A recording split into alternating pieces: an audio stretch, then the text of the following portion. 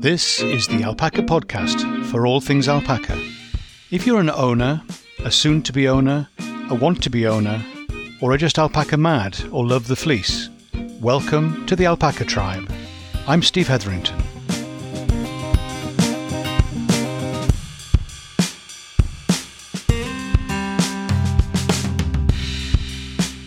Hi, Steve here, and welcome to the podcast for alpaca people. Great to see you again.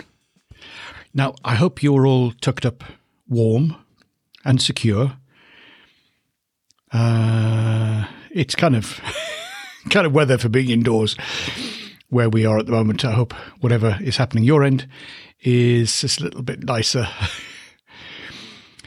When we start thinking about keeping alpacas, one of the many things that we need to think about is providing some shelter. And that's from a stable or a barn or a field shelter of some kind. And depending on how many you've got and where they're going to be, you might need more than one. But certainly shelter is required. They're quite hardy animals. They cope with the weather generally well. But there are times when, if they had the opportunity, they would move to a slightly different place, which would give them more shelter, more protection from the weather.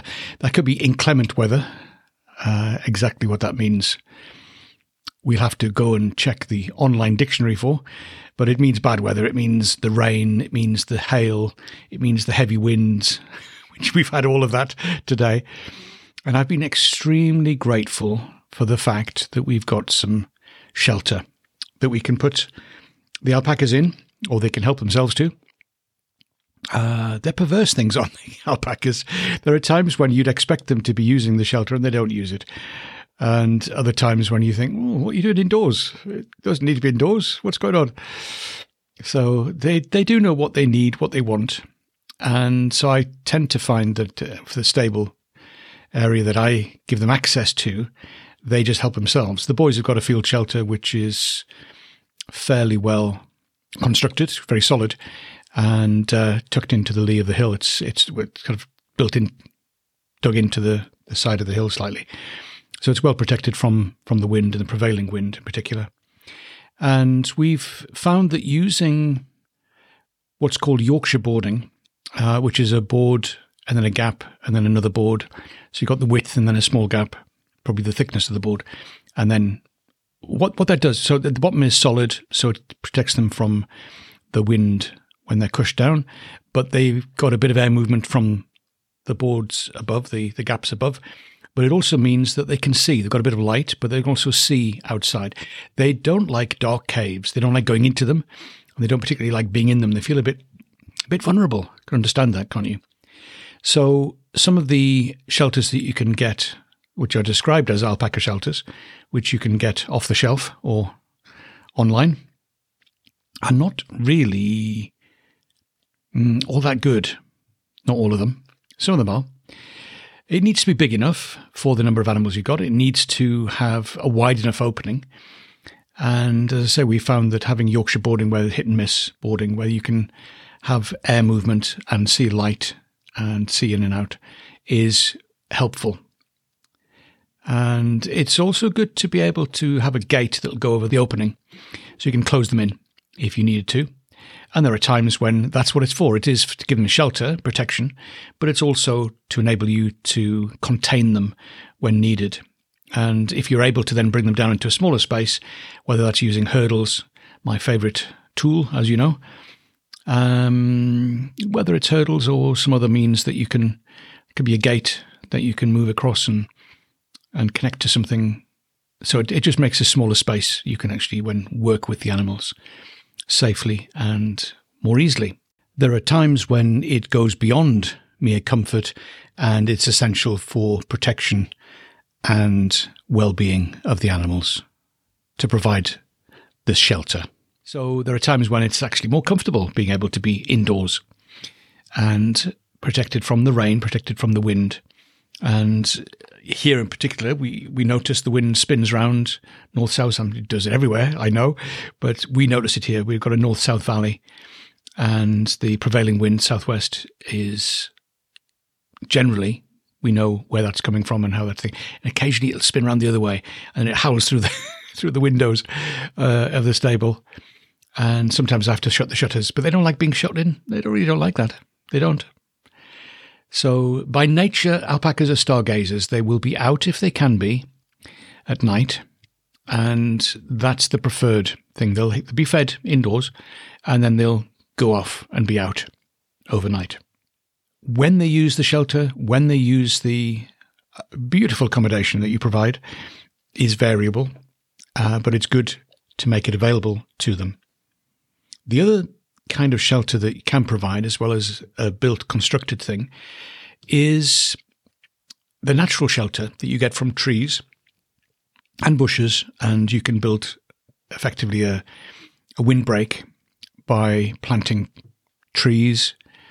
Be careful which ones they are so that they're not going to cause a problem, and they're not going to be poisonous, but they are going to be something that will provide shelter from the wind, but also some shade in the sunny weather. And that's the other big thing that alpacas need the shelter for, is to provide them some shade to be able to get out of the full strength of the sun. They do like to sunbathe. They do like being in the sun, but they do at times also need to be able to sit in the shade, particularly when they're chewing the cud. So being able to provide that kind of shelter is really helpful. And that could be natural. It could be the built. If it's a built one, something that's really helpful is to have an overhang on the roof. So the roof comes down to the wall level, but then carries on a bit further. So you have an overhang. It's quite useful to be able to have something where they can be outside, effectively, outside of the immediate thing of the stable or the shelter, but they're still under cover, and they do like that. It's something that you're going to appreciate as well. I know from personal experience, I do like the overhangs where we have them. And there are a few places I'm thinking, oh, it would have been nice if there'd been something here. So think about an overhang, include that in your design if you can, and make it big enough. Not too big, so you're rattling around, but big enough so there's plenty of space.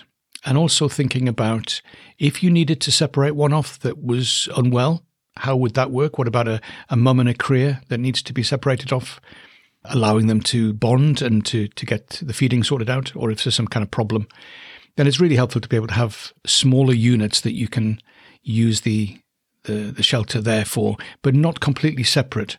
So it isn't something that you have to take up all of that shelter space in order to provide the sick or the nursing mum with some space. So plenty of things to think about. If you can, go and have a look. If you can cope with looking at other people's stables and things without getting into barn envy. I've seen some lovely barns. And I've got a beautiful oak build. Just so nice. So we've got what we've got, and we can dream, but I don't think it's going to be changing very soon. But what we've got is sufficient. I was up with the boys, and they're all indoors. We can feed them indoors so that the food isn't getting wet. They've got somewhere, if we're going to put hay out, we can put the hay out without it getting soaked as well. So that's all useful.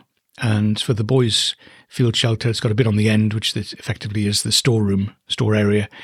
So that's where we've got the food, and we can put hay in there, which they can't get to. And that's just a useful addition. And it's one of those things that we've built things and improved each time we've done another one.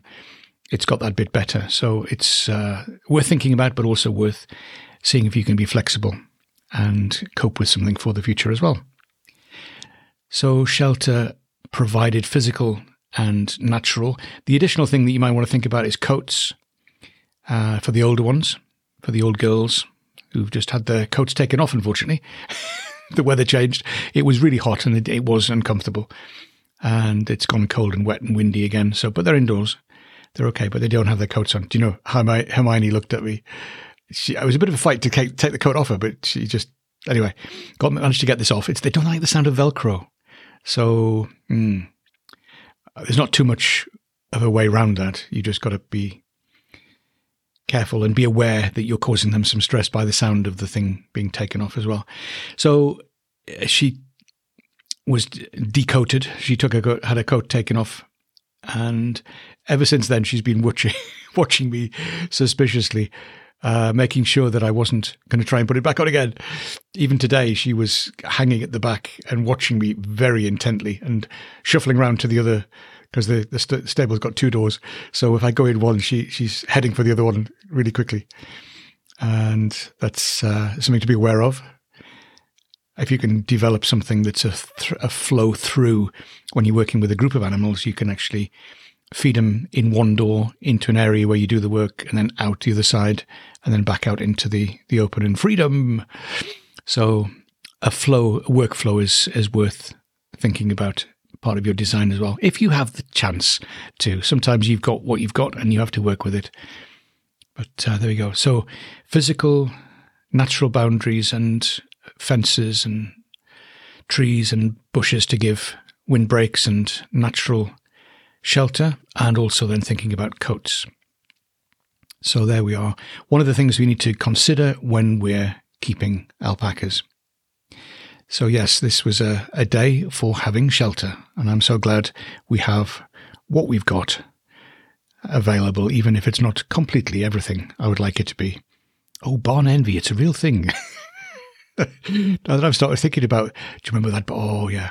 And there are times, I don't know whether you do. Do you drive past a field and go, oh, that would be a good field for alpacas? We're in a valley with the steep hills, so sometimes when we see flat ground, we go, oh, that's nice. Or it's the grazing, the grass that has caught my attention, or the bit of tree and bush around the edges giving natural shelter.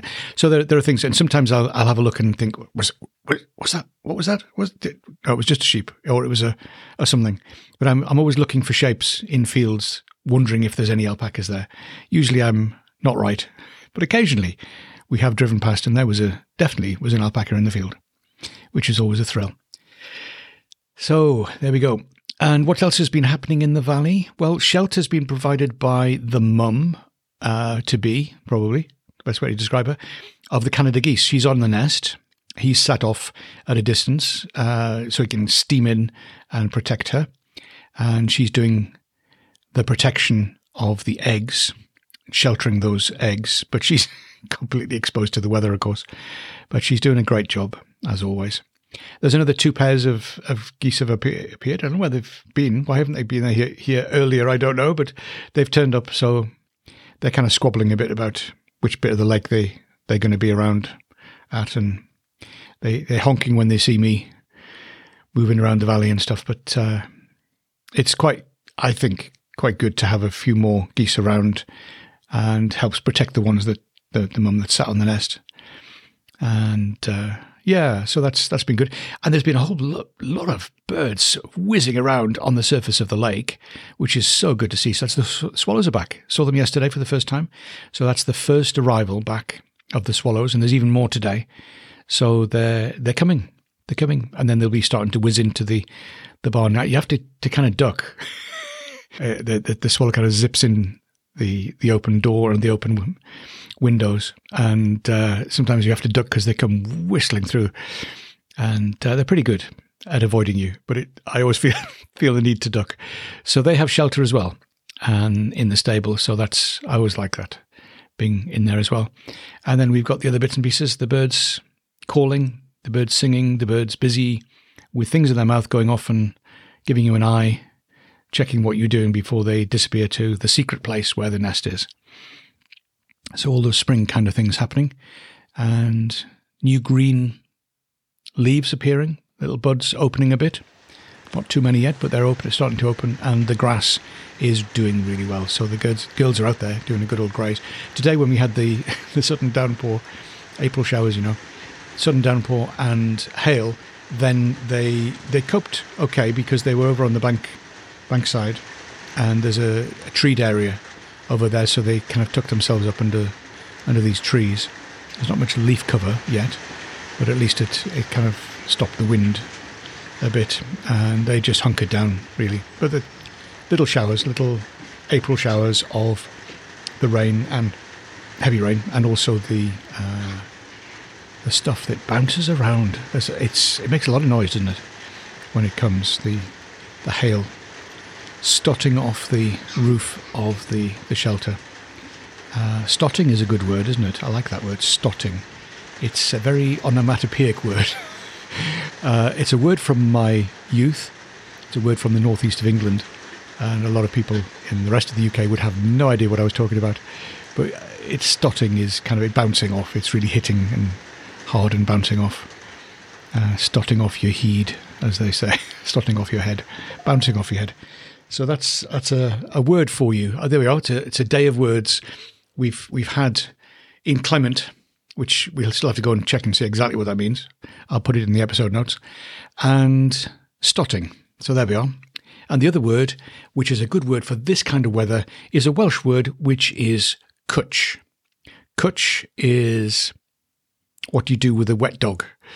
You cwtch them up close. It's like a cuddle. It's like a snuggle in. There's no direct translation for it. It's just such a wonderful word, cwtch. So hopefully you're indoors enjoying whatever shelter you have, and your alpacas or wherever they are enjoying whatever shelter they've got, and you're all safe and warm, and hope to see you again next time. So if you can, go spend some time with an alpaca, but not in the rain, and take care. See you again soon. Bye for now.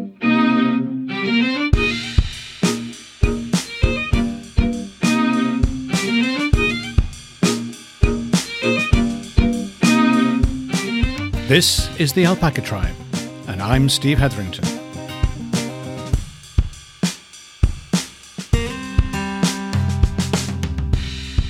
Have a great day.